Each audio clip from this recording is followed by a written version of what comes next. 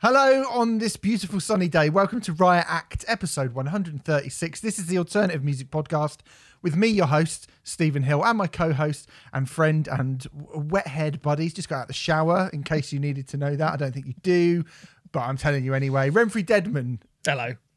Smelling, I can smell you through my iPad. Smelling I delightful. tell you what, I put on my Dove body wash today. And I do. I mean, I'd love to be sponsored by Dove. I do love Dove products. They really make your skin really smooth. I love them. They do. It was the shea butter one for anyone who's desperate to smell like me. I don't know why anyone would want to particularly. There we go.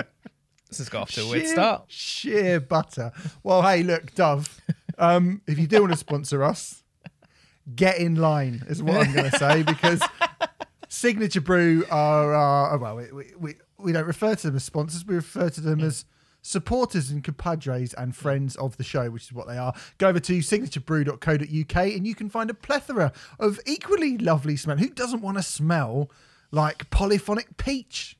Oh, Douse yourself in that and go out on the town when you're allowed to, or socially distance. There's a whole load of lovely alcoholic beverages that they've been brewing for the last 10 years over in East London. I actually just retweeted something because there's some kind of beer off happening on Twitter, and Signature Brew were like, oh, look, we're on the poll, and they were a little tiny bit behind on the poll. I don't know why I'm bringing it up now, because it'll be too late by the time you hear this, but we have put it on our Twitter. Why am I bringing that up? That's ridiculous. A waste of time. God. Waste of time, innit? But I'm just saying, hopefully, fingers crossed you all saw it, and you went, yes, I saw that, and I voted for Signature Brew, because you can get 10% off when you go over to signaturebrew.co.uk, buy yourself some beer, the sort of beer that they've been doing with the Darkness and Sports Team and Enter Shikari and Mogwai and Mastodon and Jamie Lenman and others. And you put Riot Act in the checkout when you go to leave. You get 10% off of that purchase. So that is good. And I would argue that Signature Brew as a company, and you might not like this, Renfrey, but I'm going to say it anyway, are better than Dove. Oh, I suppose it depends what your needs are, really. If you fancy a beer, I wager that Signature Brew would be a better company than Dove. Or do you mean sort of ethically? Here's what probably, almost certainly ethically, I very much, Dove probably test on animals, and I don't think Signature Brew definitely don't. I also will say this about Signature Brew.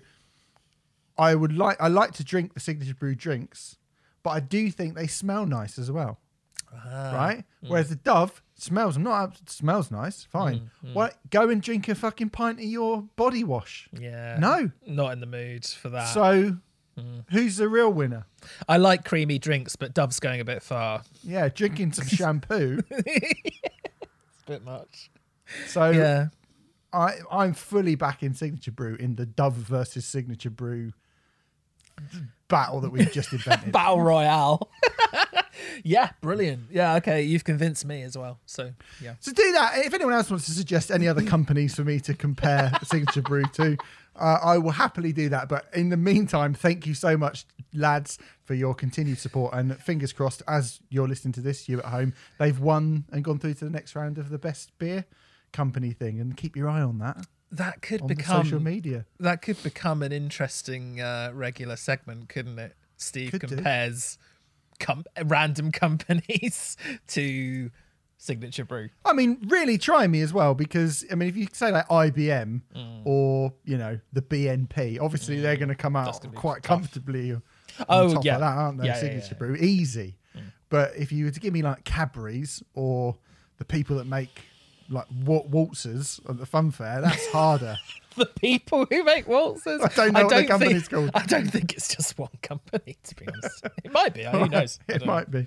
Anyway, I haven't told you what we're doing this week. We're going to be reviewing on the show this week new music from Lana Del Rey, Genghis Tron, 68 and Wheel. That's all coming up in a little bit. Cheers to Signature Brew. As ever, like I say, because it was a bit silly, signaturebrew.co.uk. Use the code RIOTACT in the checkout. You will get 10% off all of their dedicated music industry inspired beverages. They are very, very nice. Also go over to our Patreon page as well. Patreon page is patreon.com/RiotAct podcast, where you can sign up for all of our extra exclusive content. If you sign up for our £5 tier, you get 2 classic albums a month. So far, the likes of Sigur Rós, Sepultura, Pixies, Depeche Mode, U2, Pink Floyd, Guns N' Roses, The Beatles, Radiohead, Opeth, Gallows, James Addiction, System of a Down, Foo Fighters, Beastie Boys, Queens of Stone Age, Cave In, Blur, Lamb of God, Glassjaw, Nick Cave, Weezer have all gone under the microscope. Meshuggah. We have one coming out. Is it this Monday? It is this Monday, isn't it? Mm-hmm. Was it Monday after? It's this Monday. This Monday on the specials, which is actually feels like a long time since we recorded that, Renfrey. But I'm really, really excited about people getting to hear that. Absolutely. Yeah. Like, really interesting chat. I really, really am, because I think it's certainly a period that we haven't fully covered on the show properly. I know I've sort of talked about it for the last couple of weeks, but since it's coming out soon, I'm going to do it one last time. It's a period that we haven't really fully covered on the show before. It's an incredibly important period in not just British music, but I think in Britain as a society as whole. It's basically, I think you could argue was the beginning of shaping what our current multicultural society, both the good and the reaction to that being the bad. That's kind of the early days of that happening. Yeah. And two-tone and the sort of second wave of ska was a massively huge reflection on what was going on in the country at the moment. Maybe at that moment, even maybe more so than anything that we've really spoken about on any of the classic albums before. So it's kind of different, but still close enough to what we usually do with classic albums. And the context of the whole record, I think, is very, very important. In terms of soundtracking a moment in time, I think the Specials record is probably the record that we've covered which does that the most, like soundtracking a very, very specific time in a very specific country's history. Yeah. And I guess with that coming out on Monday, can we let you know what we're going to do next, or shall we save that?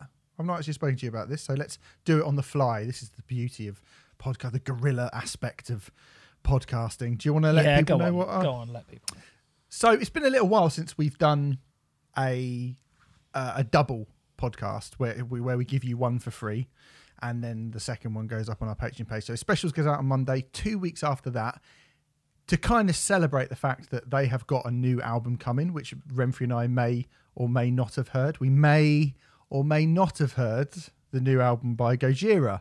So there will be a kind of a tasty preamble to what we're going to be talking about when that new Gojira album comes out, as we give you a free podcast on Le Fond Sauvage, and then a second part on Magma by Gojira. So that is going to be the next 2 classic album specials that you'll get.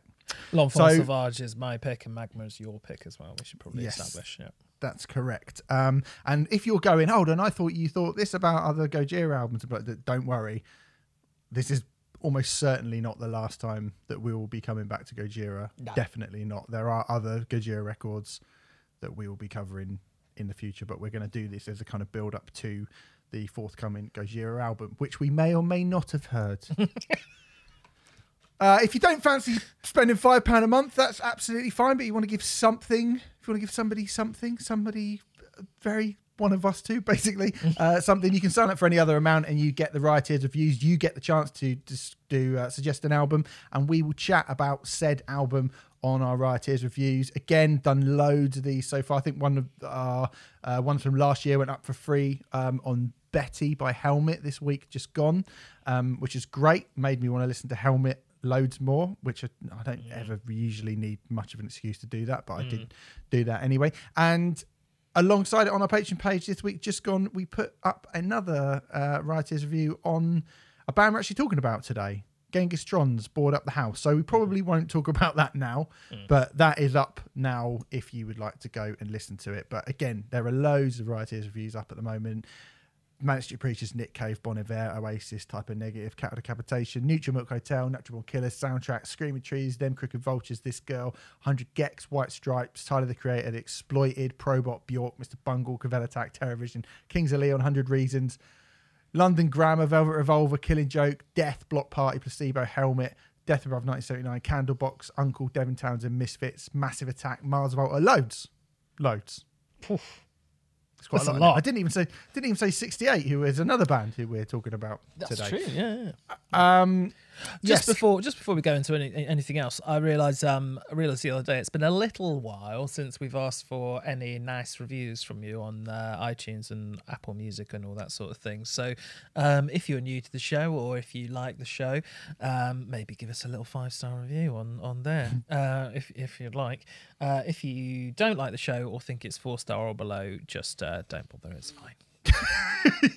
Yeah, quite. Yeah, that'd be lovely if you could do that. I mean, no pressure, obviously, but that'd be good. Oh, Remfrey, it's that time of year again. Oh, where we talk about the Grammys. Now, we sort of went, are we going to do this shit? Talk about the fucking Grammys. We do it every year. We talk about the Grammys, then we moan about the Grammys, and we go, oh, the Grammys. And we have a big conversation about why the Grammys isn't very good. So I was a bit like, do we really want to do that again? But I suppose because so many of the artists that we have covered over the last year have been featured or even won Grammys, it's probably worth us going through a little bit of it and then talking about the kind of the other big news surrounding the Grammys that wasn't actually in the Grammys, which we'll get to in a moment. But for kind of the bands that we covered, Taylor Swift won Best Album for Folklore, which I was glad to see. Yeah. I thought she deserved that. Yep. That's the good news. Yeah. There are other little bits of good news. The Strokes won Best Rock Album from the new Abnormal, beating Fontaine's DC and Michael Kiwanuka, who I would argue are both more deserving of that award than that quite poor Strokes records. We were pretty quite shocked at how amateurish that Strokes record was. Yeah, I didn't like it at all. I mean, it seems like such a weird. I was kind of surprised by that because I didn't realise anyone really still cared about the Strokes. So for them to get the Grammy at this stage in their career, and with for that such album, a weird album, yeah. Yeah. I mean, fine, whatever. Stay High by Brittany Howard won Best Rock Song, beating Shamika by Fiona Apple.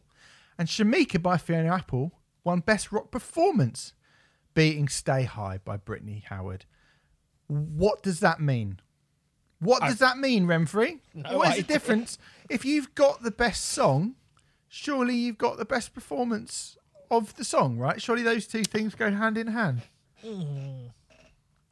I mean, I think there is a very subtle difference between the two, but it does seem pretty ridiculous. I mean, the sheer amount of categories that the Grammys have is just we'll preposterous. get onto that in a second. Fetch the Bolt Cutters won Best Alternative Album, beating Beck, Phoebe Bridgers, and Tame Impala, amongst a couple of others. That would be the thing that I was most like, hooray about.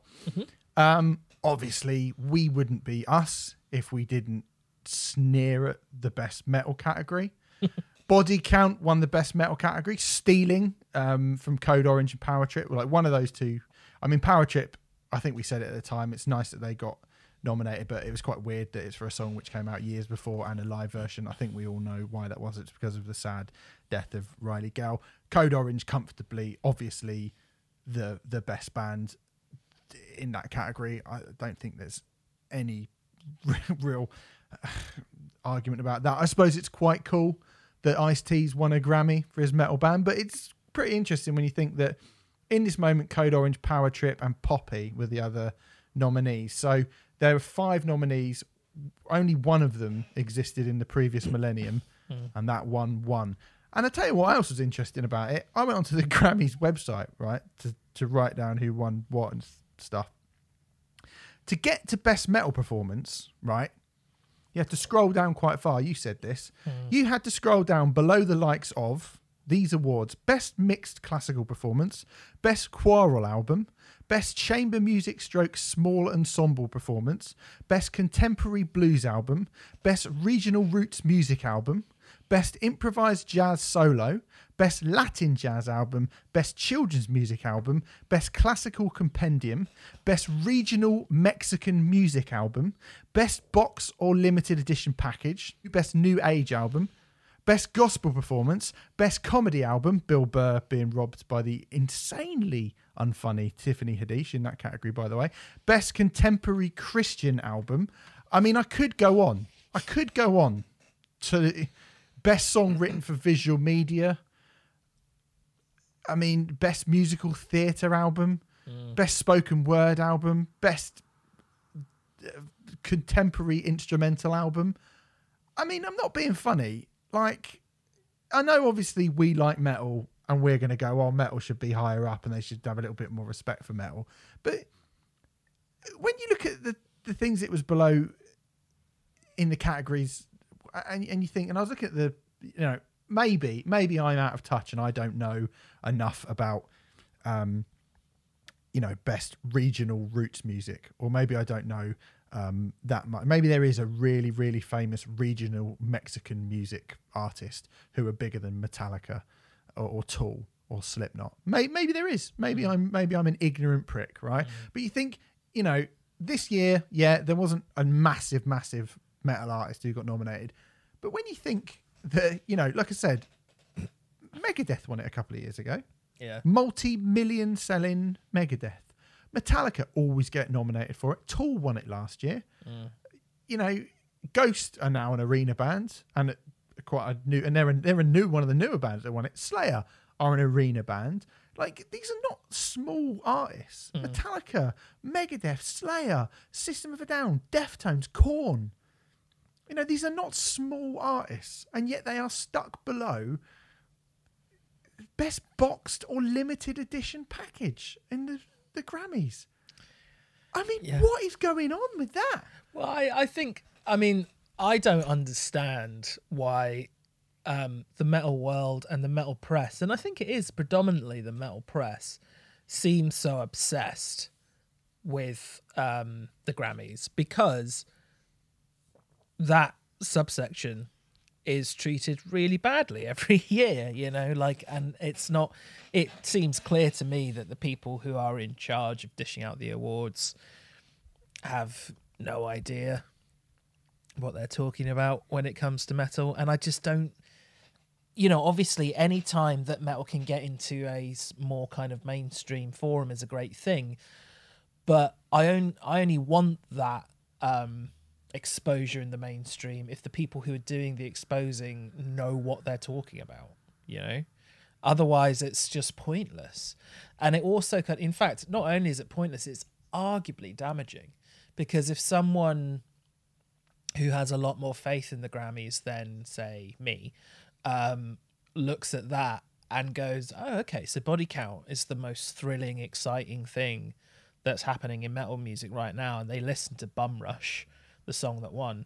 I mean, you know, it's a perfectly fine song. I had to re-listen to it to remind myself what it sounded like, because we did cover that record last year, and we were lukewarm to it. We thought it was okay, but it's certainly Body Count are pretty good, and Body Count are, you know, they're never going to be anybody's favourite band, are they? Body Count, they're just an interesting little curio is what they are. Yeah, quite. And, you know, I like it, but it's not like stunning. And if someone from outside the metal world heard that and went, oh, okay, that's the big thing in metal right now, I don't think that's representative at all of what's happening in metal in the slightest, you know. To be totally honest, I don't think the song Underneath is the best representation for Code Orange. I think there's far more exciting, interesting stuff. I understand why it was chosen, because it was a single. It was a single, and it's one of the more melodic ones. I think there are better melodic singles from that record. Wasn't Autumn and Carbine a single? Yeah, it was. Or something, you know, something like that. Underneath is actually, I think I said it during the review, for me, it's probably the weakest song on the album. Not that I dislike it at all. I don't. I think it's good. I just think it's the weakest part of that record. But, you know, I mean, Also, how do you sum up, everything that a genre is doing in one song? I mean, I suppose you can't really. That's kind of quite a big ask. But yeah, the Grammys don't care about us, and I'm not really sure why we care about them, if that makes sense. Yeah, I think they should just get rid of it, to be honest. I'd actually rather I'd rather rid of it. I mean, I kind of, every year we talk about it and we go, the metal thing. And I thought this year it's like, oh, well, because of what we've been covering, there is other things that we've reviewed. That, I mean, back when I was doing the Metal Hammer podcast or whatever, there wouldn't be anything else that we even covered that won or got nominated for a Grammy at all. So it was a bit like, oh, we just got to talk about this fucking tiny little speck on the horizon of what gets covered on the Grammys. So I thought it was at least worth bringing it up because, there are other things that we've covered that have won things or that were nominated. But I do think they should probably just get rid of the best metal category. And metal bands should probably just be more like The Weeknd, because that was the other big talking point that came pre the Grammys. So The Weeknd, obviously, we've never featured The Weeknd on the show before, but he's absolutely massive right at the moment. He's probably the biggest thing in music right now, would you say, Renfrey? The Weeknd? Yeah, probably the biggest currently at the moment, like the biggest artist.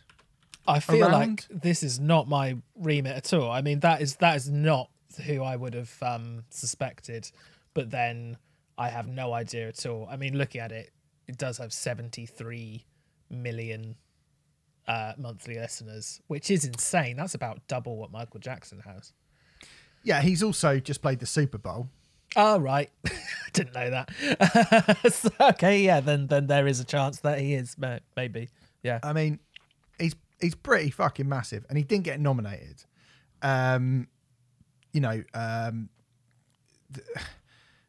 Blinding Lights, which was, the absolutely fucking enormous song, not nominated for a single Grammy, right? Quite weird. 2 billion plays on Spotify. 2 billion plays on Spotify. And he put a statement out to the New York Times just before the awards saying he would boycott the Grammys from now on because of secret committees. I will no longer allow my label to submit my music to the Grammys. Now, he's not the only person who's done that, apparently. Drake, Kanye West, and Frank Ocean are amongst some of the artists who have had kind of public rebukes of the Grammys. I don't really know what that means, secret committees. I'm not really sure what he's referring to there. I mean, obviously there are people who I don't even know. I don't know what this voting committee that make up the Grammys is. I don't know who that is. They appear to be whoever they are. I mean, they appear to be not the best at anything. But I don't know. I mean, it's quite interesting that pretty much the biggest artist currently operating in the world, who's well outside of metal, is just like, fuck the Grammys. And there's a lot of stuff about how damaging that could potentially be to the brand of the Grammys. And I would say it's a weird one, isn't it? Because on the one hand, it's like, well, because of the fact that you get so much wrong and because you're so rubbish, I can kind of understand why somebody like The Weeknd, who was so massive, is really fucked off that his music didn't get, nominated or talked about at all in the Grammys.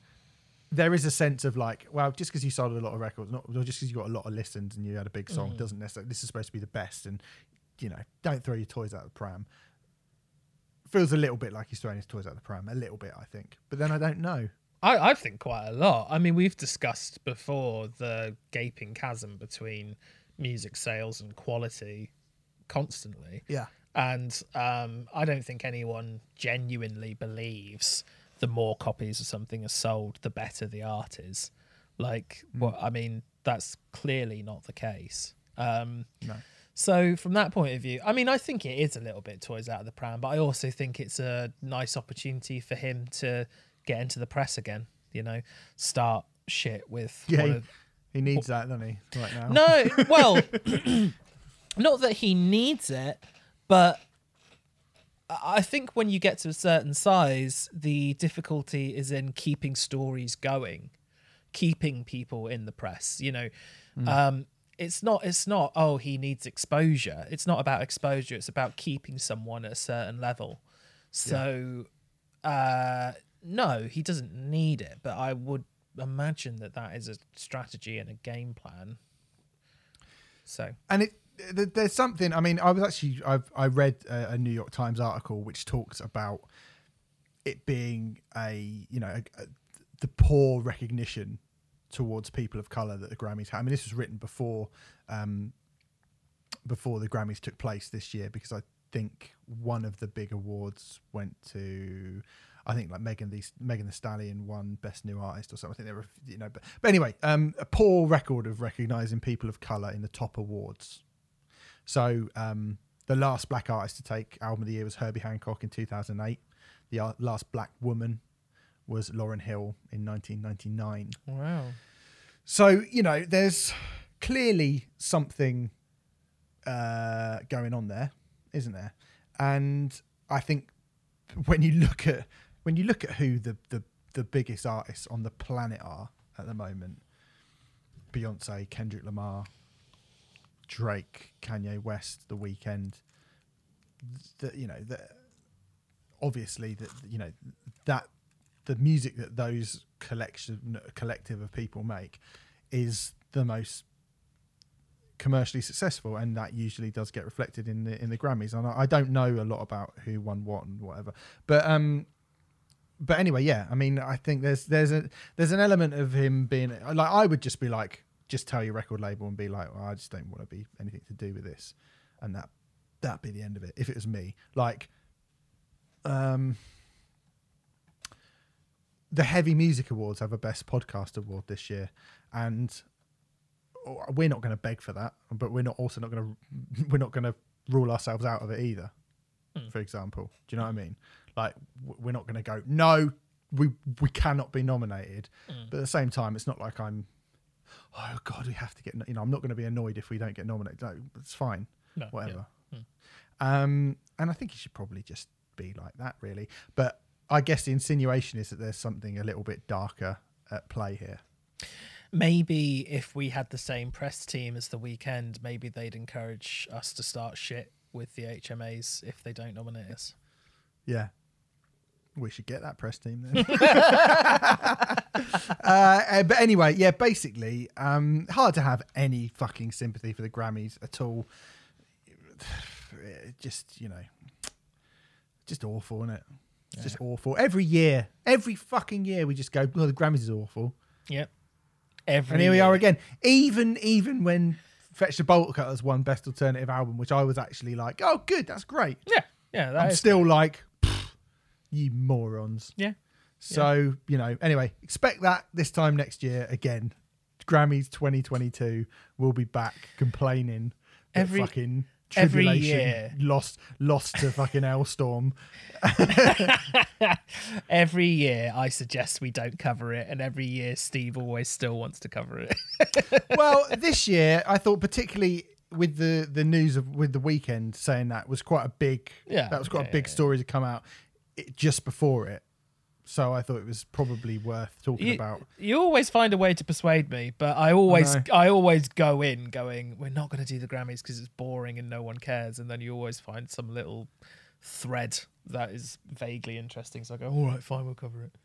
But yeah. Quite a big thread this year, though, to be fair. Big thread, yeah. Good. All right, fine. I think it was last year. It was just Tool one. We were like, yeah. Probably that would have been enough. Anyway, there's not really any more news, so to speak of, in the world. I'm actually going to just completely double check that right now, Renfrey, just to see if I'm right about that. I've just gone on the NME website, and it seems that Green Day's 25th anniversary edition of Insomniac's coming on Friday. If that is a bit of news, then I don't want to be newsworthy. Right, let's move on then and just do some bloody reviews. Let's start with the big record of the week. It comes from Lana Del Rey. The album is called Chemtrails Over the Country Club. It's a 7th studio album from the US singer-songwriter, the follow-up to the hugely successful and critically acclaimed Norman fucking Rockwell of 2019. Although she did do something in between, didn't she? She did a kind of... it's like poetry readings. She writes poetry as well, and it's her reading those poems. Yeah, it's called Violet Bent Backwards Over the Grass, which sort of sounds like a line from a Carry On film. So we'll move straight on from that. But yeah, Norman fucking Rockwell was an album that got, like I say, quite incredible reviews.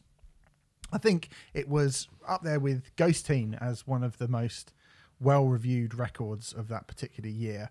I'd never really listened to Lana Del Rey before, if I'm honest. I know that song Summertime Sadness, which I really hated, and I've just never gone in on her before. I knew she's got some fans from our world, like Merlin at Metal Hammer loves her. He saw her subbing Metallica at Glastonbury. Remember that? It was like a weird fever dream of the sentence. And he was not interested in her, and then he said he saw her and he was just completely and utterly blown away with how brilliant she was. And I think, you know, the albums that she's done post that, he's a really, really big fan of. But I've never really gone in on Lana Del Rey at all, to be honest.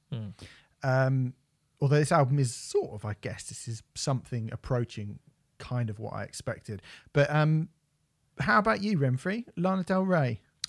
When Norman fucking Rockwell started getting all the great press that it did, it's weird because I've always been aware of Lana Del Rey, and I've always been aware that she's actually probably someone who I'd really like. People always used to talk about the melancholy pop that she would write, and we all know that I do like a sad woman. When Norman fucking Rockwell was getting loads and loads of very, very good press, I ended up checking it out a few months after it came out and basically falling for it straight away, just thinking that it was an amazing, amazing record. Really long, really expansive. It's 69 minutes, which normally for music of this type I would say is, you know, probably far too long. But there's something about Norman fucking Rockwell which just it feels like it goes by in a half an hour or something like that. It's a really extraordinary record. So I was actually quite excited about getting this record. I wasn't sure if we'd get it or not, but Chemtrails Over the Country Club, I think, has a similar kind of mold and feel to that album. It's definitely shorter and less kind of epic, but it definitely feels like it's a kind of spiritual successor to Norman fucking Rockwell. And I would say over the past... I listened to Norman fucking Rockwell quite a lot in the last year, but I'd say in the past 3 or 4 weeks since I've had this promo, I have been going on a massive Lana Del Rey binge generally, to the point where this record I think I've listened to about 15 times in the last 3 weeks. And then a bunch of her other stuff, like I went back to Ultraviolence and Honeymoon and Lust for Life. I've listened to a bunch of those like a good half a dozen times each as well, and Norman fucking Rockwell as well. And I've just become really obsessed with Lana Del Rey over the last few weeks, in part due to this record. And I think rediscovering Norman fucking Rockwell and just what a fucking masterpiece that record is. So yeah, it's been a very, very interesting journey for me. I would say that I've probably listened to this album as many times as I've listened to the other 3 albums that we're reviewing in total. You know, I really have become quite obsessed with it. Yeah, you said that. You said that to me on the phone, actually. I did. When I hadn't even listened to it yet because I've been really busy. Got stuff to do, haven't I? It caught me. Miles Kennedy's got a new solo album out, so I've been having to listen to that. I actually have had to listen to it. But yeah, but I so you know, you've listened to this probably a fair bit more than me. And I have to say, when you said that to me, and I'd only listened to it once or twice, I was a bit like, oh god, I was getting ready because what was it we did the other? We did We did Julian Baker a couple of weeks ago, and that didn't really hit me in the same way as some of the other artists of that ilk, I guess you'd say, had done, really. And I sort of thought to myself, am I getting a little bit fatigued with the kind of, ethereal, moody, quiet, female-fronted pop thing that we've been covering a fair bit of? I sort of felt like I was getting a bit fatigued by it. Like I didn't really want to listen to it anymore. And so I was getting ready to sort of come in and be pretty ho-hum about this record, to be honest, after sort of 3 or 4 listens. But I actually went for a walk today. We should always do this. We went for a walk and listened to her on headphones, which gave me a far greater insight into the record that I think I would not have had I not done that. And I'm really glad that I did do that, because I think you get a fairly different review from me had I not have done that. It was a little bit of a grower for me as well. I think in anticipation of listening to this album, I'd started listening to Norman fucking Rockwell a lot more. And initially, in comparison to that record, I thought it was ever so slightly underwhelming.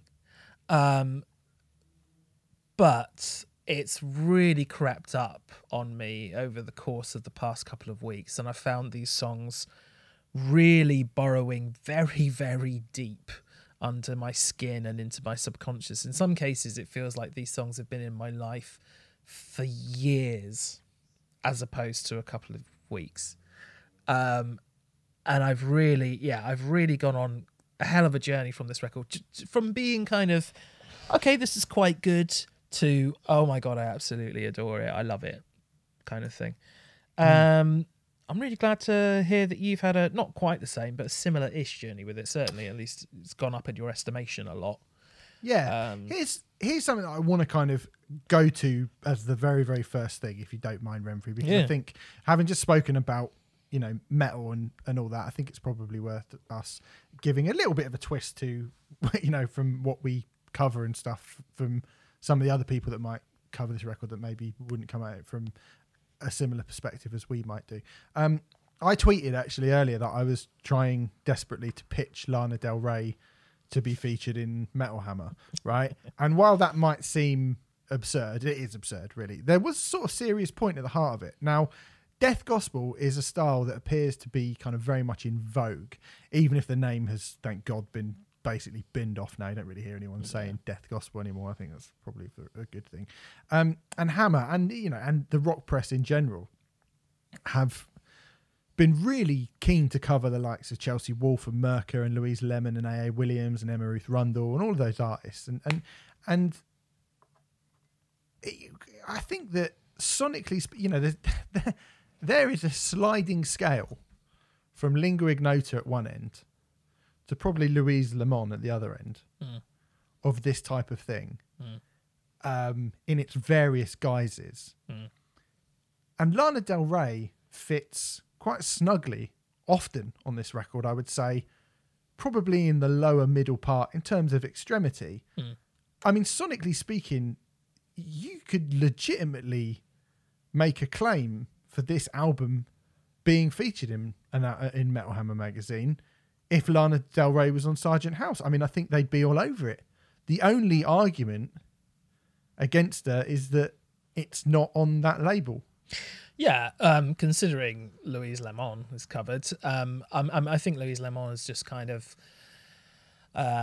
covered herself in a more kind of gothic imagery, which is why it's been brought into Hammer's radar, which I totally understand. I'm glad it was, because I quite like Louise Lemon. I don't think she's the best of these artists by a long way, but I like her, I think, more than you do, certainly. But yeah, absolutely. In terms of like the sonics of this record, it's a quote unquote heavier album than anything Louise Lemon has done. And I think the last few Lana Del Rey albums are as well, especially in their themes and stuff. I mean, her second record's called Born to Die. How metal is that? That's very metal. That is metal as fuck. It's certainly very gothy. And I don't think Lana Del Rey does particularly have a gothy aesthetic. It's probably close to a kind of Americana sort of thing. I don't even know. I don't know strictly what her image is. I think it's a kind of classic. I guess that kind of classic 1950s. Yeah. Yeah, Americana. I mean, it's much more. It's much more Chris Isaac than than anything really metal. But then even that, there's a kind of cool darkness to that. Absolutely. And I mean, the first song on the record, White Dress, which is brilliant, by the way, shows. I mean, the things that on the headphones, the vocal dexterity that she has is quite incredible. Her range, I was not aware of just how amazing her range is. Like, it's fucking phenomenal. But some of the actual passages of music in that song reminded me of like Wear Your Wounds, or even the last Swans album that we spoke about, that we were really, really like. Well, I mean, I had that, I think it was like number 4 of my albums of the year. I still listen to that record. It's brilliant. It's fantastic, that album. Yeah.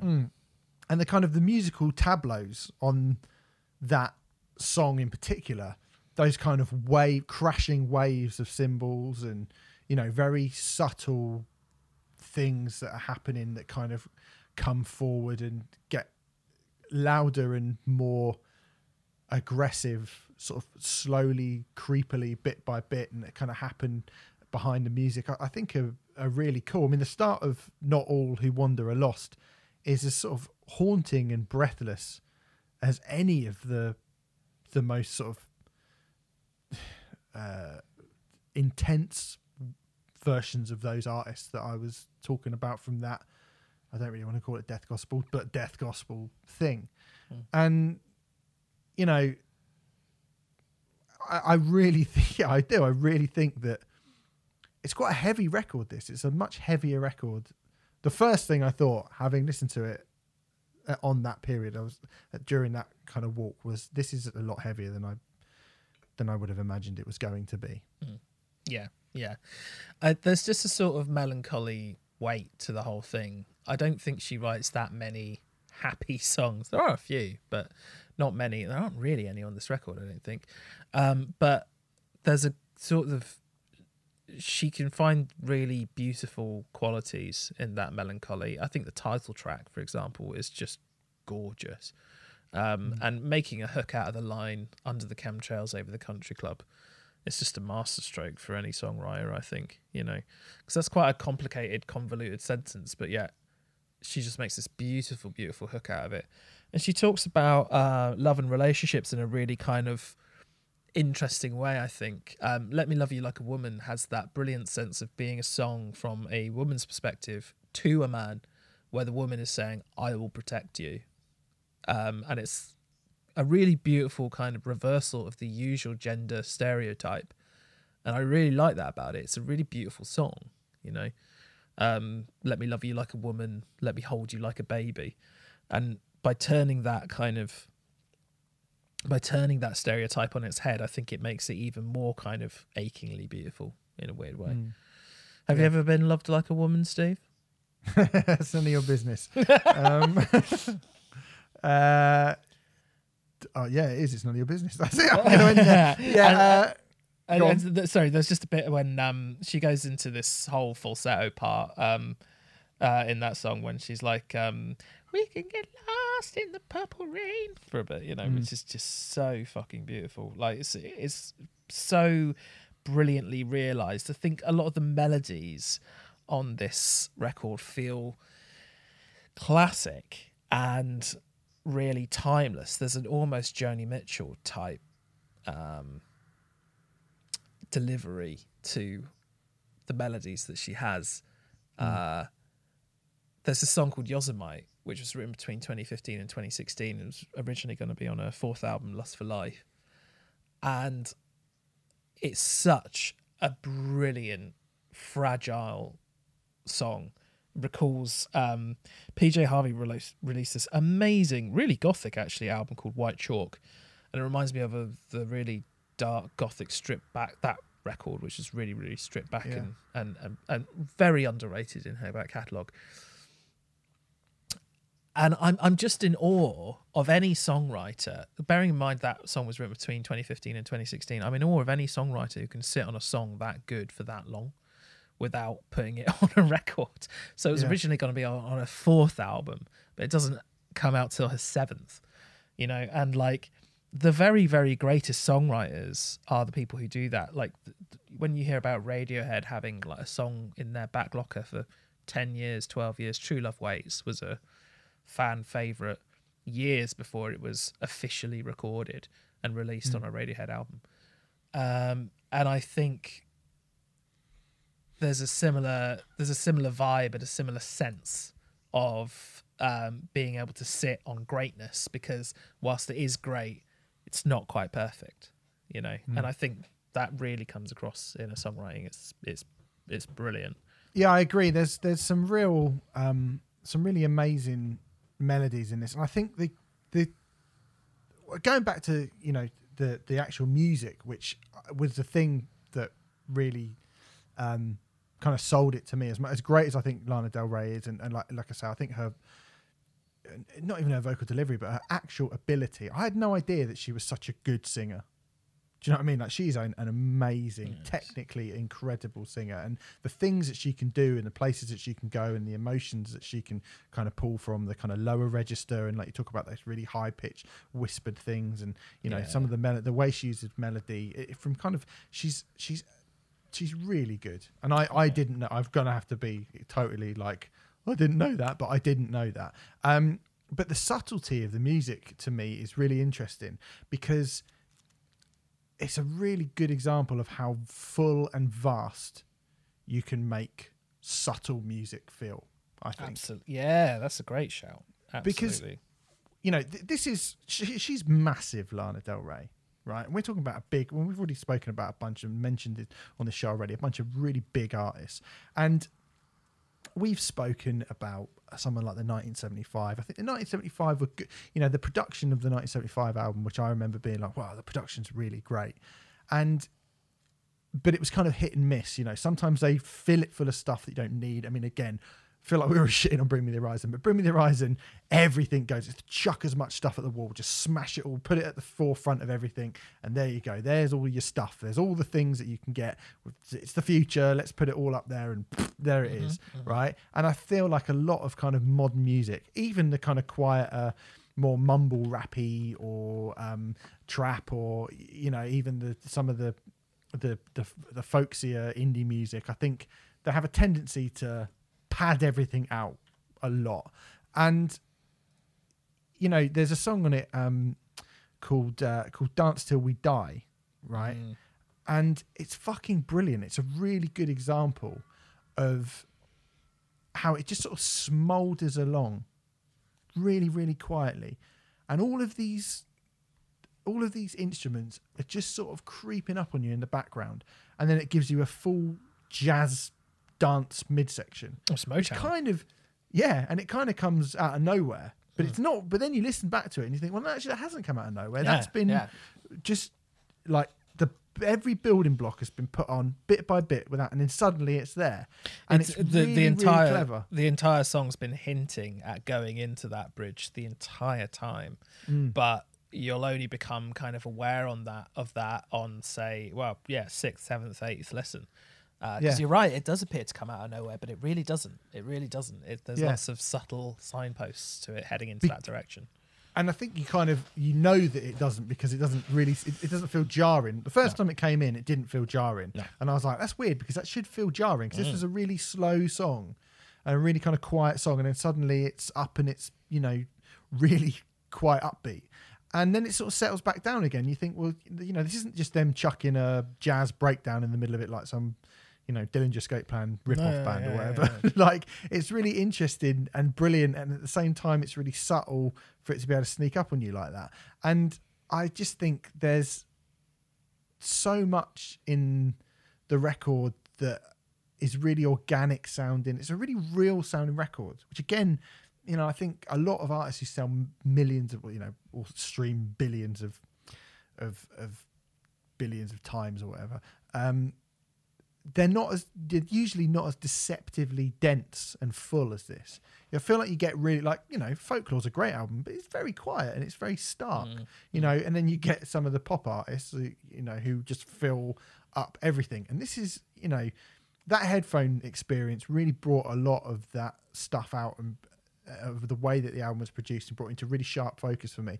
And there's a lot of really brilliant juxtapositions of sound on here, like sweet, very sweet sounding dual vocal harmonies fighting for space alongside kind of droning or discordant chords or piano parts, but it's never like an obvious juxtaposition. They always kind of manage to interweave themselves together. And I think even taking out Lana Del Rey's incredibly impressive vocal performance on this, musically, this is a really, really brilliant record. Yeah, I totally agree. I'm so glad you so glad you agree, because just 24 hours, this is not what your feeling was at all. But I think it just goes to show, like, it does take a little bit of time to grow on you. I completely agree with what you're saying about the very kind of analog ways that it's recorded. When I listened to this record on headphones, I could kind of hear the buzzes that the leads were making and stuff like that. And then that gives it this really kind of intimate quality. And a lot of producers, or there'd be a lot of people who would see that buzz in a lead that you can hear as something that is wrong and try to remove it. But actually, it's what gives it character. It's part of the charm of it, and it's part of feeling like you're in the room there. Yeah. The other point I wanted to make, based on what you were saying, these large artists that we can compare Lana Del Rey to, they often create amazing moments. We talked about Hayley Williams and Taylor Swift, who I think are two artists who are very, very comparable to Lana Del Rey. And at their best, both Hayley Williams and Taylor Swift are fantastic songwriters and fantastic musicians, and are really, really, really, really good at what they do. But I don't think, as much as we liked Folklore and as much as we liked Evermore, neither were consistent. We both kind of liked different songs and stuff, but both of us found that they weren't consistent albums in and of themselves. And my favourite song on this record keeps changing all the time, and has done half a dozen times in the last 3 weeks. I think that's a sign of an album that is of an extremely high quality throughout, and has lots, and there isn't anything I would take off this. And it doesn't feel like it's a load of ideas that have been thrown at the wall just to see what sticks. It feels like every single idea has been beautifully realized and beautifully crafted and thought about. And that's kind of what I want to hear in what I would consider the absolute best artists in their field. I want to hear someone who really knows what they're doing, because if you get a record where everything's thrown at the wall just to see what sticks, you just get that feeling that you can't trust in this artist. You can't trust their instincts because they can't trust their own. If you can't trust your own instincts, how are you going to persuade other people to trust your instincts? But there just isn't any of that issue on this record at all. Like, it's a really beautiful, fantastic album.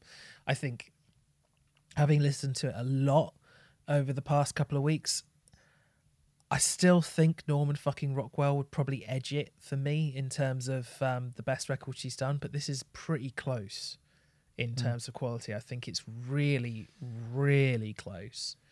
A hair's breadth almost. I really should go and listen to that record. You should. I definitely should, because this is really good. And I did for a minute go like, oh, I don't know about this. I mean, I've got to say, talking about favourite songs, I don't know if it's just because I was familiar with it, but the last track is a cover of For Free by Joni Mitchell from her 1970 album Ladies of the Canyon, which is a really, really good Joni. I've said to you before, like, my mum really loved Joni Mitchell. And so I listened to Joni Mitchell quite a lot when I was growing up. Zena Day and Ways Blood are on it, and one of them, I don't know who it is out of those three people, But one of them really, really sounds like Joni Mitchell, like scarily, to the point that I thought they'd actually sampled the original vocal take and put it in the song. Because I was like, my God, that is terrifying how much you sound like. And that's not like, oh, you're just copying her. I just was like, I can't believe. I mean, it's a pretty straight cover, but it's such a great song, and that's a fucking good album, that Joni Mitchell album. But like they get that Joni Mitchell voice down. Whichever one of those three it is, sounds so much like Joni Mitchell. It is untrue. Yeah, it's uncanny, isn't it? Yeah, it's really weird. But anyway, I mean, I do like that last song. It's fucking great.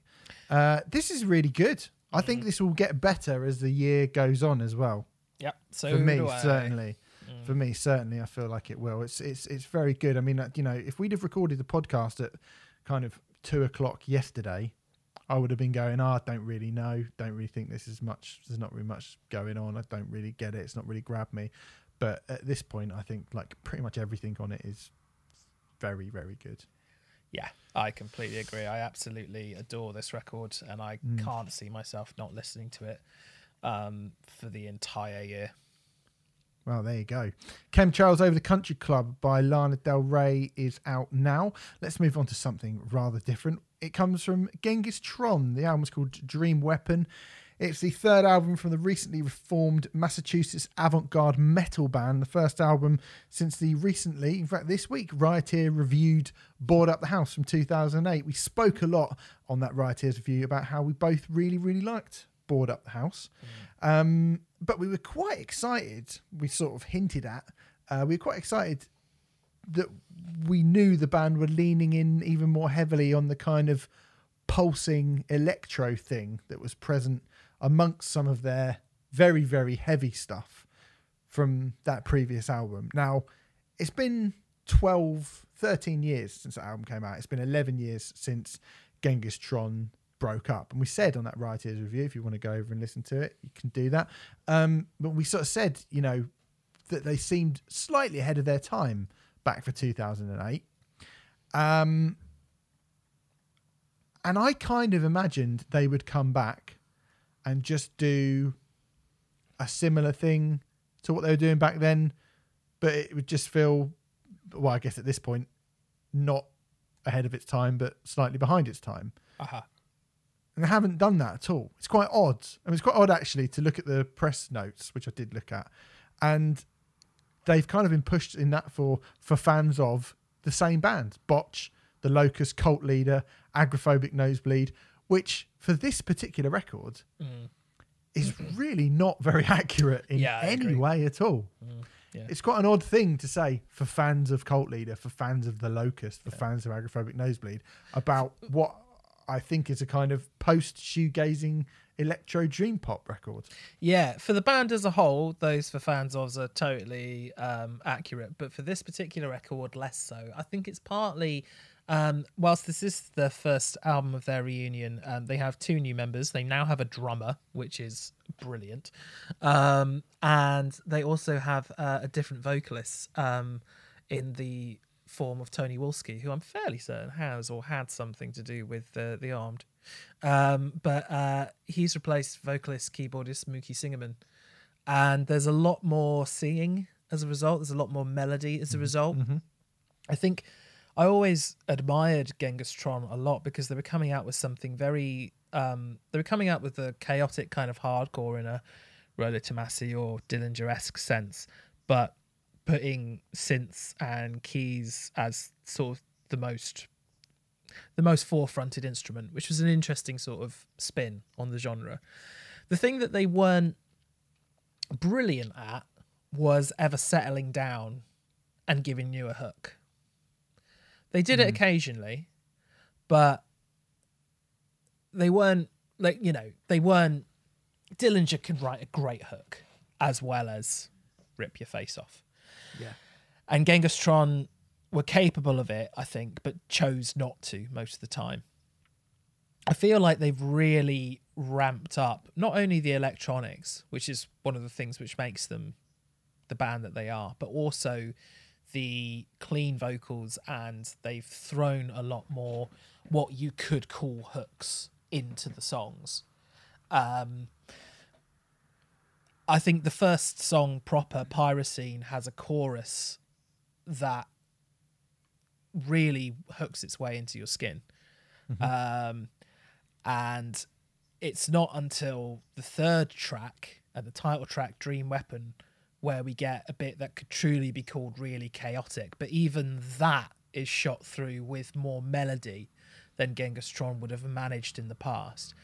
And as a result, it's just far more interesting, because you've heard bands going chaotic and then someone screaming and flailing wildly in your face before, but bands going chaotic with like a nice vocal melody over the top is far less common. Yeah. And especially when the synths are pushed to the levels that they are with Gengistron. And it creates something... They felt like they had a pretty unique spin on the genre beforehand with their previous two records. But now they feel like a really unique band, full stop.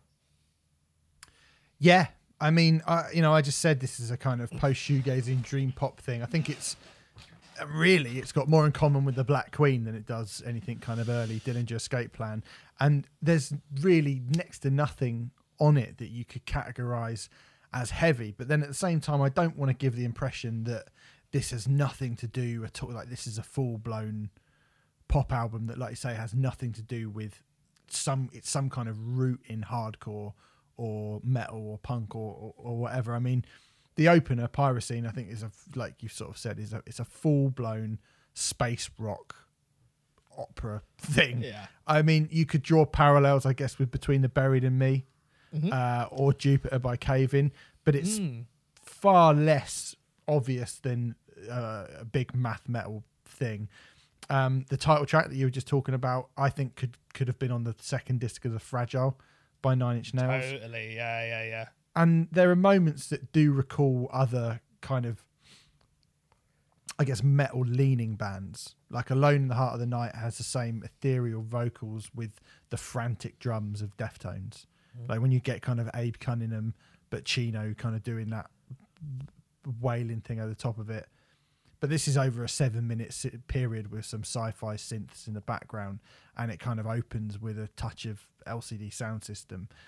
And that, like you say, is not something that you hear very often. Yeah. I made the comparison on the Rioteers review with their old stuff and what Daughters were doing now. And I sort of made that point with Daughters. Now, I should, again, clarify this. This doesn't sound anything like You Won't Get What You Want by Daughters at all. I'm not saying that.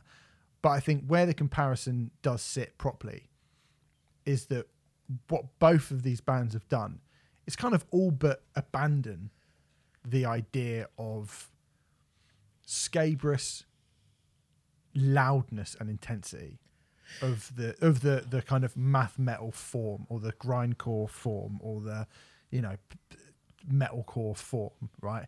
And have replaced it with something else entirely. They haven't really changed what they are as a band or who they are as a band. They've sort of changed what they are as a band. They're still definitely the same bands as they were. They've just replaced it with something that I think they kind of needed to replace it with.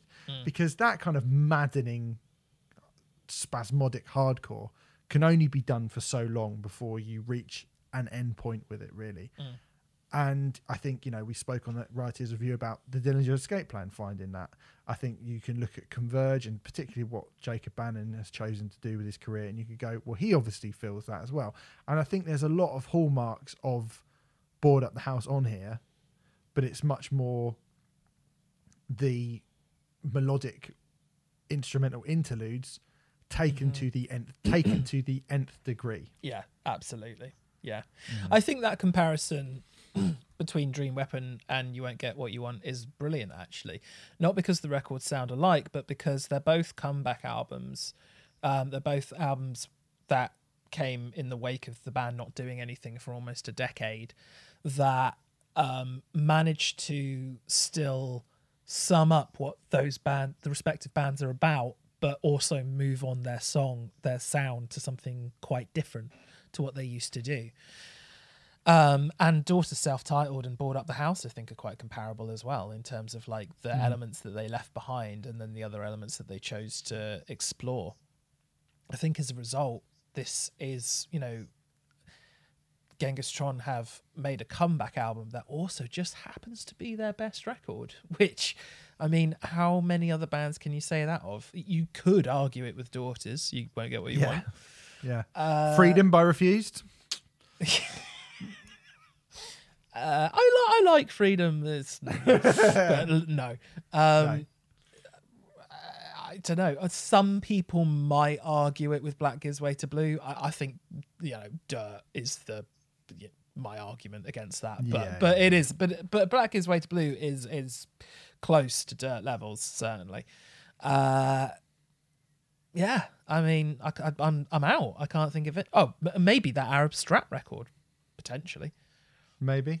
Yeah, I would have to listen to the rest of their records to be sure about that. But yeah, I mean, for me, it's where the kind of continuation and comparison lies would be something like, I mean, I said it again on the Rioters review, which you can go and listen to. On the previous album, Board Up the House, the best song on it was the last one, which was nearly 11 minutes long.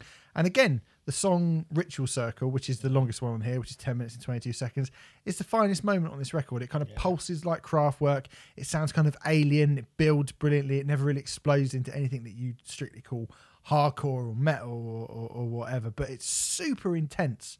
And it does kind of hint at some of the tropes of the genre about halfway through, but only for about 15 seconds. Yeah. And then it turns into some sort of like Cabaret Voltaire song instead. And it's amazing. Like, it's brilliant. Yeah. It's really, really great. Single Black Point gives you a kind of, that is the one time where you get a slightly Dillinger Escape Plan-y style riff on the whole record. But it's, again, in the context of Three Track Tigers or whatever. And it's really cool. And I mean, I can see why the Arctangent crowd are losing their shit over Genghis Tron coming back together, because they seem like the absolutely perfect band for that festival. Yeah, pretty much. I mean, I can, in that writer's review, I said that Genghis Tron were kind of like a mashup of Rolo Tomassi and Three Track Tigers. I think the first two Genghis Tron albums are more like early Rolo Tomassi mixed with Three Track Tigers, and this one feels more like latter day Rolo Tomassi mixed with Three Track Tigers, which for me, I love everything Rolo Tomassi have done, but they have improved more or less with every single record, I think. So I think that is a big improvement and a far more interesting proposition, certainly. Yeah. I think this is a quite brilliant album. Yeah, I would say in a very strong week. In a very strong week, this is my favourite album of the week. Wow. Okay. It can't surpass Lana Del Rey for me, because I really have become obsessed with that record. But it would be second, most definitely. And it's only 8 tracks. It's really involving. It's only 8 tracks. It's really only 7 songs, really, because I think the opening track is like a minute-long instrumental intro thing. So it doesn't even really feel like that much of an undertaking to listen to at all, even though it is very involving and there's a hell of a lot of shit going on. And by the time you get to that massive, big riff and that cacophony of noise at the end of Great Mother, which is the last track, it feels almost impossible for me not to just press play and have it happen all over again. Yeah, pretty much. It's really, really great. I really love this record. I mean, I think it's undoubtedly there's some strong records that have come out already this year. I think some very strong records that I've really loved. Stephen Wilson, Arab Strap, Nick Cave, Tribulation's really good as well. But this is right up there. It certainly is. Yeah. I would say so. Anyway, it's called Dream Weapon. It's by Genghis Tron, and it's actually out next week, isn't it? It's not actually out this week. Yes, we should probably say that from this point in the show, everything that we're reviewing is out next week, just because this week's relatively quiet, but next week is bonkers. So we've bumped up records. We're just doing a special Evanescence podcast next week. That's what we're doing. Anyway, there you go. That one's out next week. Genghis Tron. And this is out next week as well. So Dream Weapon by Genghis Tron, that's what it's called. This is out next week as well, as Renfrew said. The 68, or just 68, I should say, is what they're actually called. Give One, Take One, the third album from the Josh Scoggin of Norma Jean and the Chariot Fame's blues rock duo, a follow-up to another album that we did on Rioters Review back in the day, Two Parts Viper from 2007. Funny, isn't it, the 68? Because I think we said on that Rioters Review, when we did Two Parts Viper, we talked about how frustrating a band 68 can be. It can be quite frustrating to the point where I think I was like, I don't even think I listened to Two Parts Viper because I had In Humour and Sadness, which I really liked because I love The Chariot when that came out in 2014. And then I went to see them and I just thought it was a big old mess. Yeah, they are quite an irritating band live. Because what you want to hear is those songs. And if they do a half-hour set, you might get 5 songs and a lot of squealing feedback and weird noises for a long time. However, on record, I have always loved 68. In Humour and Sadness was in my top 5 albums of 2014, which I really wasn't expecting at all because I love The Chariot and I did not want The Chariot to end. No.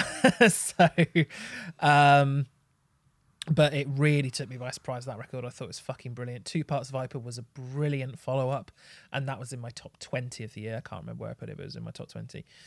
For the uninitiated, they're a very noisy duo who mix garage rock with all sorts of effects and Delta blues.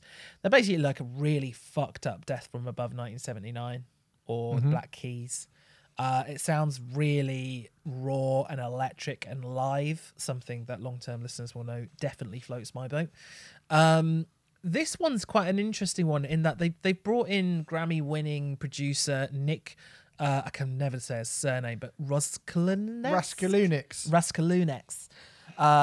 And it's certainly an interesting dichotomy to have such a commercial producer twist the knobs on a very raw, ragged punk duo.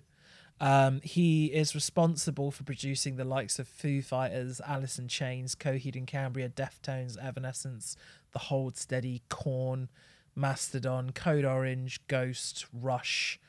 Some brilliant bands in there, but bar a couple of exceptions like Code Orange, not really obvious. He's not an obvious choice for producing a band who is raw and as ragged as this, is he?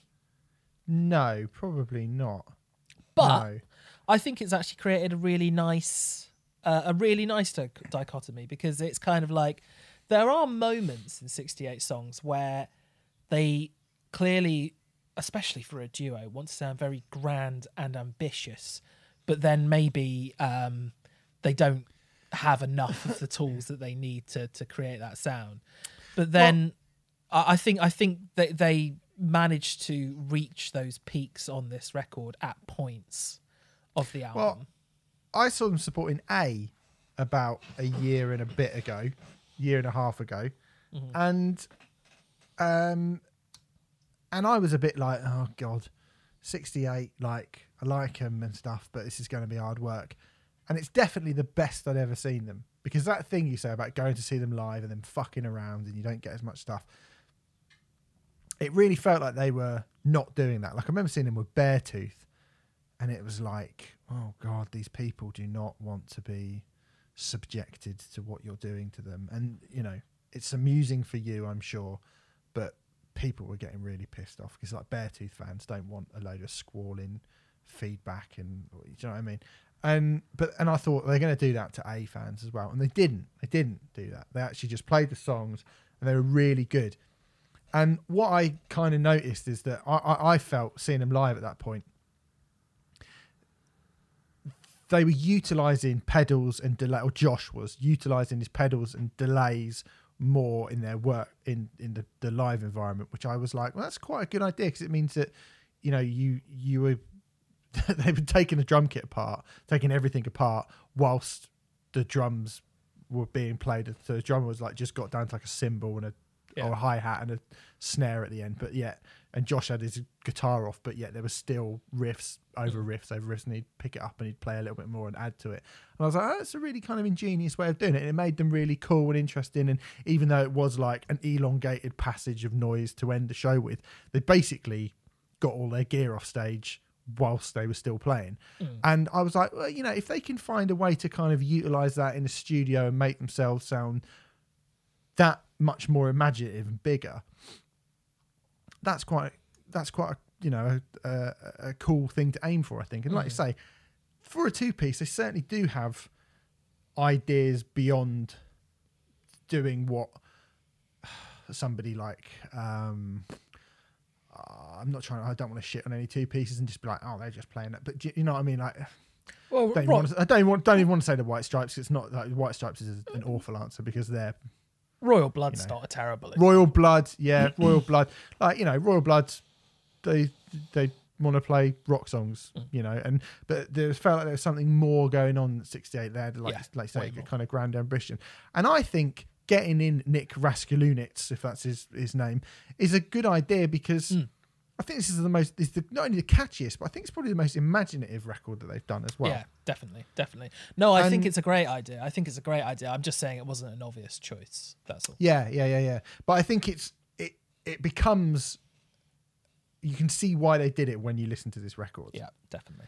I mean, this is a record which is full of riffs and full of ideas and full of bluesy. I mean, it's what I want Queens of the Stone Age to sound like in 2021. Really, to be honest. Yeah, like totally. that's what I would like Queens of the Stone Age to sound like.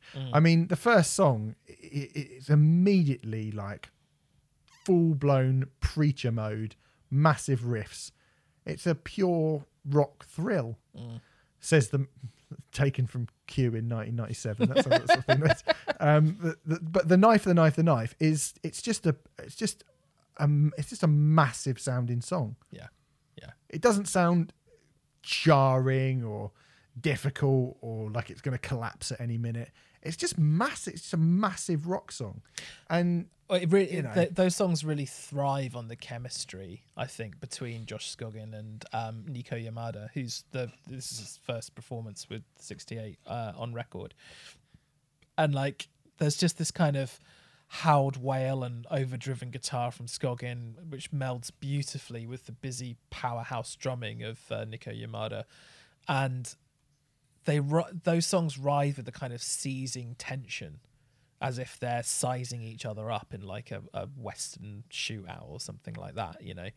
And then some of the lyrics on this record, there's a lyric where Josh goes, "Oh honey, you just love me for my riffs," in the song Bad Bite, which is one of the best lyrics in a song ever. I've got a back pocket full of riffs. It's like the opening line on that, and the hand claps.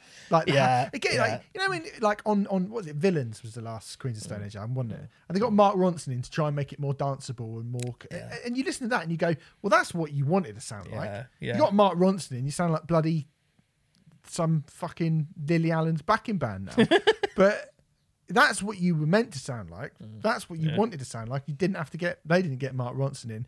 And at the end, he does, that's a record like the start of Root Down by the Beastie Boys. I was like, it's just fucking cool. I mean, it's really cool. The whole album is cool, and it kind of winds down as well. I mean, it's quite hard for me to pick my favourite song on this record. I think I prefer the first half when they're more manic and sort of punky and playful, because the second half, which I still do like, I think is sludgier and dirtier and a bit slower. It's still cool. I just prefer the other thing a bit more personally. I actually disagree. I think the most 68 moments are in the second half, when they have those really kind of ambitious ideas, but they are limited as a two-piece. And I think that's where bringing Nick Raskulunitz, there we go, in has done a brilliant job. Like, I think if I had to pick a favourite song on this record, it'd probably be Life and Debt, which has this really grandiose ambition while still retaining the raw and ragged edge that the band have. And I think it's that combination that 68 do really well with in their more restrained material. Nervous Passenger is a similar Yeah, that's kind of great. example. That's a great song. It has these massive bells on it, like tubular bells or something like that, which gives it this really epic sounding conclusion. And the final song, The Storm, The Storm, The Storm, proves to be a suitably epic conclusion as well, at 6 minutes and 45 seconds. I think this is this is another really good record. I mean, it's 3 for 3 with 68 as far as I'm concerned.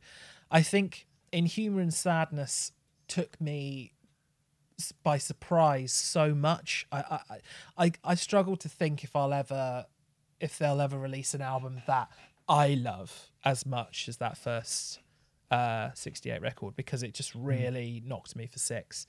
And I guess I'm kind of expecting greatness from them now.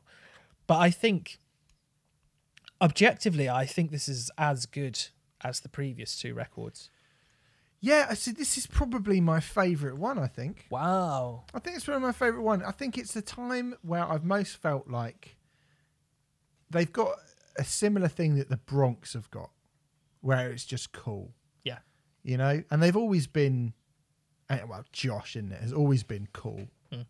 Like, and he just exudes that kind of, It's a Keith Buckley vibe. yeah, weirdo, slacker, cool. Yeah. And it doesn't really need to be anything more than that. And I think when they get this album, you know, when this is going full hand claps and Preacher vibes and the riffs are just outrageously, brilliantly bluesy riffs, I think it sounds bigger than they've ever sounded. And I think it feels like there's more going on. I think In Humour and Sadness is it's a noisier and slighter sounding record. It's a more wiry sounding record. I'd say so. Yeah. This sounds like a big fat rock record. Yeah. And yet at the same time, it still has that unhinged thing that is so appealing, that makes them feel more exciting and more dangerous than, you know, whatever kind of boring blues rock revivalists you want to pick this week that are on the front cover of Classic Rock magazine or whatever. I personally enjoyed this. Is it the best one? I don't know, but I personally enjoyed this record more than I enjoyed, well, any of the other 2. I think Two Parts of Viper's really fucking great as well. We haven't really even spoken about it. I think they're good. They're good records. They haven't released a bad album, I don't think. I reviewed this for Metal Hammer and I gave it 8 out of 10. The way things stand at this current moment, it's actually my least favourite 68 record, but that's just due to time and exposure. I'm pretty sure that in a year's time, I won't feel that way about it at all. But I think this is an excellent record. Like, they're all at least 8 out of 10s. I think I'd probably say In Humour and Sadness might even be a 9, but, you know. Ooh. And you're a tough marker as well, Renfrew. I so am. that is But I really like that record. good. Say that then. He has. I He did. has said that. Yeah. All right. Give One, Take One by 68. Again, that is out next week if you're listening to this podcast the day that it comes out. Let's move on to our last record of the week. It comes from Wheel. The album is called Resident Human. It's a second album from the Finnish prog metal quartet, the follow-up to their debut album, Moving Backwards, which came out in 2019. 2019 was also the time that I spoke about these chaps on this podcast, because I reviewed them when they played Bloodstock back in 2019, and I said that they sounded like Undertow era Tool, because they did, and they do. I reviewed them at Euroblast and said You did? exactly the same thing, because Moving Backwards was very Undertow era Tool, which is fine. Like, that's totally fine. There's nothing wrong with that at all. And I mean, yeah, let's just, before people go, oh, you're just going to compare them to Tool. Right, now, look, that's not an insult comparing them to Tool. Well, you might think it's an insult. It really isn't. I mean, who wouldn't want to sound like Tool? Probably a load of fucking pop punk bands, because it means they wouldn't have a load of free energy drinks and be able to dress a quarter of their age and molest teenagers. But most bands would be more than happy with the comparison to Tool, right? Yeah. So that's fine. yeah, and I imagine Wheel aren't unhappy about it. No, they shouldn't be. No. And this and this is not just a pure Tool rip-off at this point either, I don't think. No. On this record. I think there's a touch of Porcupine Tree to it, especially on the opening song, Dissipating, which is even sounds like a Tool song. Tool song, yeah. And there's a little bit of European progressive metal bombast to it. When you mentioned Euroblast, I can see how they would go down well at a festival like that. So it's not just but it's not totally just Tool. But the bass does make it sound quite a bit like Tool, I'm not going to lie. And when those guitar fuzzes come in and out over the top of it, I mean, you're not fooling anyone, lads. That's Tool. I don't know how anyone could honestly review this record and not mention Tool, to be honest. I think they do a relatively good impression of Tool without having... It is the elephant in the room. It's the eat the elephant in the room. That's a perfect circle, but whatever. I think they do a relatively good impression of Tool without having that undefinable magic of Tool, which is, for my money, the problem with bands who rip off Tool. I mean, we've spoken a little bit about Carnival on this podcast. The people behind the scenes of this podcast absolutely adore that record, Sound Awake by Carnival. And we've talked about it and we've listened to it and we're like, yeah, it's really, really good. Sounds a lot like Tool. And it's so difficult to get that out of your head because I think they have such a defined sort of sound and the way that Maynard sings and things like this. I think if this album, I think that progress has been made, and certainly, 3 of the songs on this record are over the 10-minute mark, and that's something a little bit different, in terms of the way that they've broadened out their sound. But it kind of sounds to me as if Moving Backwards was Undertow era Tool, then this is Enema era Tool, to be totally honest. I'm sure that the members of Wheel have more influences than just Tool. But I would say so. Golly, do they sound like Tool a lot, But I think when Moving Backwards came out, I was happy to forgive them for that because A, they did it very well. B, you were still waiting for Fear Inoculum. B, there was that, yeah. But B, it was their first album. I'm kind of okay with bands sounding a lot like Slash ripping off other bands on their first record. I'm not okay with anyone. Can I just say, I'm not okay with anyone sounding like Slash. It's a bit harsh. Come on. I don't mind that so much. But when you get to the second record, I kind of want to hear what other elements you're going to bring in to make it your own thing and your own sound. I do think Wheel have brought other elements in, but they just all happen to be elements that Tool also do. So have I mentioned they sound a bit like Tool? I mean, by this logic, so I expect Wheel's forthcoming third album to sound like an inferior version of one of the best albums of all time, aka Lateralis. So, songs like, you mentioned Dissipating there, which does sound like a Tool song. It's really, really well accomplished. And there's certainly nothing wrong with the song. Like, there's nothing I'd change about it necessarily, but that overly familiar intonations and patterns that are used just remind you of Tool, or they remind me of Tool all the fucking time. Tool with a little bit of tech metal edge put into them as well, Yeah, and a slightly different voice. And I think, he's got more of a Stephen Wilson Porcupine Tree voice, I would say, actually. And I mean, like the title track is awesome. Yeah, it is. I really love the title track. But guess what? Guess who it sounds like? Yeah, exactly. It sounds... It's a really enjoyable record. And I guess because, there's probably never going to be another Tool album or another Porcupine Tree record. So if you can get something which scratches that itch, then you might as well have a go at doing it. And I think this definitely does scratch that itch. I think there are some really, really good songs on it.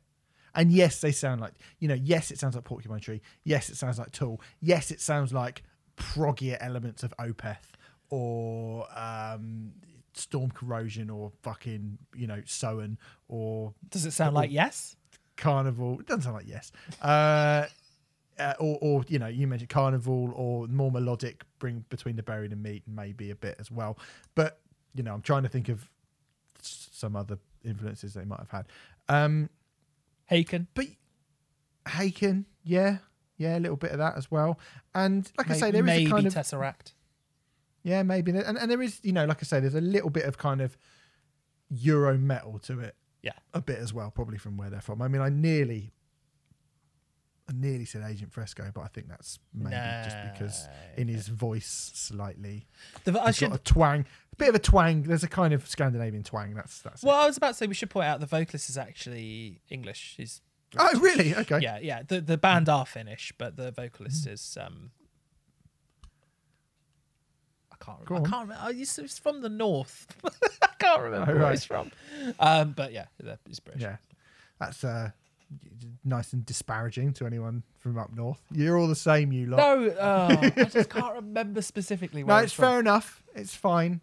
He has still got a little bit of I think kind of that Euro bombast in his voice as well. That was one of the things that I thought actually made it. I do agree. I do agree. There is it's partly in the kind of clean vocal, isn't it? Yeah, it's bombast. Yeah.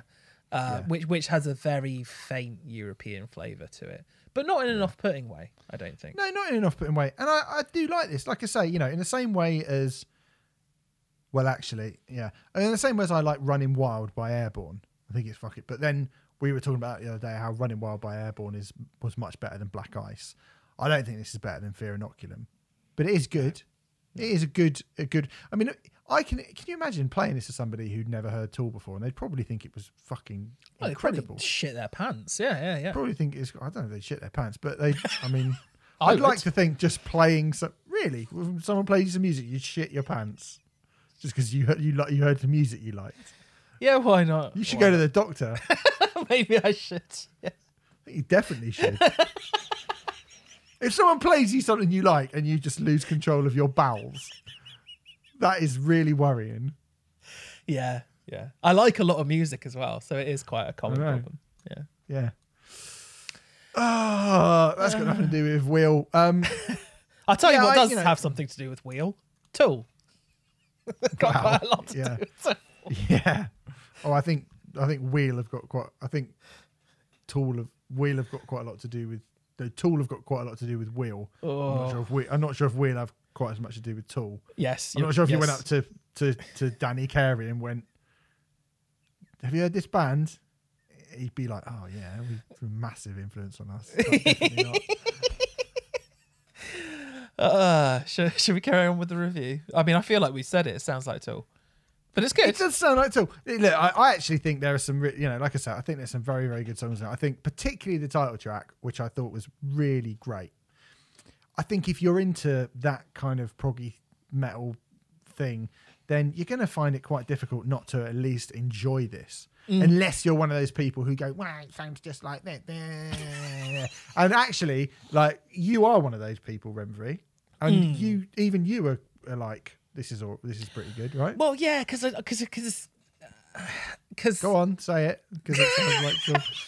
Try not to say it sounds like Tool for the rest of the review. Well, they are a very hard band to sound like, and therefore, so there aren't as many. When you get a band who sound like Tool, it is far rarer than a band who sound like, I don't know, Metallica or I mean Kings of Leon. Whatever. So I like it more because it's less common, but it's very difficult to listen to this and then not want to put Fear Inoculum on immediately afterwards, which I did actually, and was a bit of a mistake, because when you compare them night and day, I mean, it's not an insult to say it's not as good because we're talking about Tool, so it's fine. It doesn't really feel like that. I mean, I can imagine people would get a bit like, if you were in the band, you would be like, "Oh, what fucking hell, man, come on!" But I don't feel like it. I mean, the thing is, it's quite hard for. I don't think it's an insult. I think it's it's an undeniable fact. And that's it, really, isn't it? Yeah, I mean, yeah, like it's an undeniable fact that you sound like one of the best bands that have ever created music in history ever, who are incredibly unique. And ergo, if you end up sounding like them, there's only there's no one else really to compare it to. We've sort of gone, oh, there's a Porcupine Tree and there's Haken and there's bits of... It's like, yeah, there are. I think Porcupine Tree is the other closest one because I think there are a couple of tones, and vocally I think he's much closer to Stephen Wilson than he is to Maynard personally. Definitely. So it's not a complete, like, you just ripped off Tool completely. But when you sound like that, they are the only band who really ever really sounded like that before, all the bands that tried to sound like them came along. And no one really has managed it. But it's still kind of obvious when you do. Yeah. So it's not an insult. No. It's actually pretty good, this record. It's just... It's not as good as Lateralis. Oh, exactly. Anything else to say? I feel like we've done them a real disservice, but it is really difficult to escape those comparisons. As I say, I'd be really intrigued. The only person who could write a review of this record which doesn't compare them to Tool would be someone who hasn't heard Tool. I'd say someone if you've heard, just got the Kennedy soundtrack album. I'd say if nothing else. If you've heard of Tool, or if you know Tool at all, it's very difficult to listen to this and not think of Tool. Yeah, it is. Yeah, it is. But like I say, if you have gorged yourself on Fear Inoculum and you're like, I need more of this, I need more of that stuff. You ain't getting it for a long fucking time, so exactly. You might as well go and listen to this Wheel album, which is called Resident Human, and it is out again next week. So enjoy that. Speaking of next week, we'll be back next week, and we'll be reviewing new albums from Death from Above 1979 and Tomahawk, amongst others. It's quite a strong sounding week on paper, isn't it? Yeah, very much so. And nobody can deny. Go over to signaturebrew.co.uk and put the code RiotAct into checkout, and you can get 10% off all of your beverages of choice. They're all very nice. I recommend many, many, many of them. And also go over to patreon.com/RiotAct podcast, where you can sign up for all of our specials, including the special on the specials, by the specials, which is coming out this coming Monday. And we didn't say what the next Rioters review is going to be. We did. We did. Pop Will Eat Itself. Oh, sorry. Yes. Yeah. No, you're right. Yeah. On next week, after a couple of days after the specials, you'll get a Rioters review on Pop Will Eat Itself. And you know what, Rempy? I've just remembered as we did that, we didn't mention the Black Sabbath sample in that album. So I'm just going to mention that now, so no one fucking tweets me about it. I did know it, it didn't come up in conversation. Sorry about that, everyone. Anyway, thanks very much for listening. Enjoy that. I'll see you later.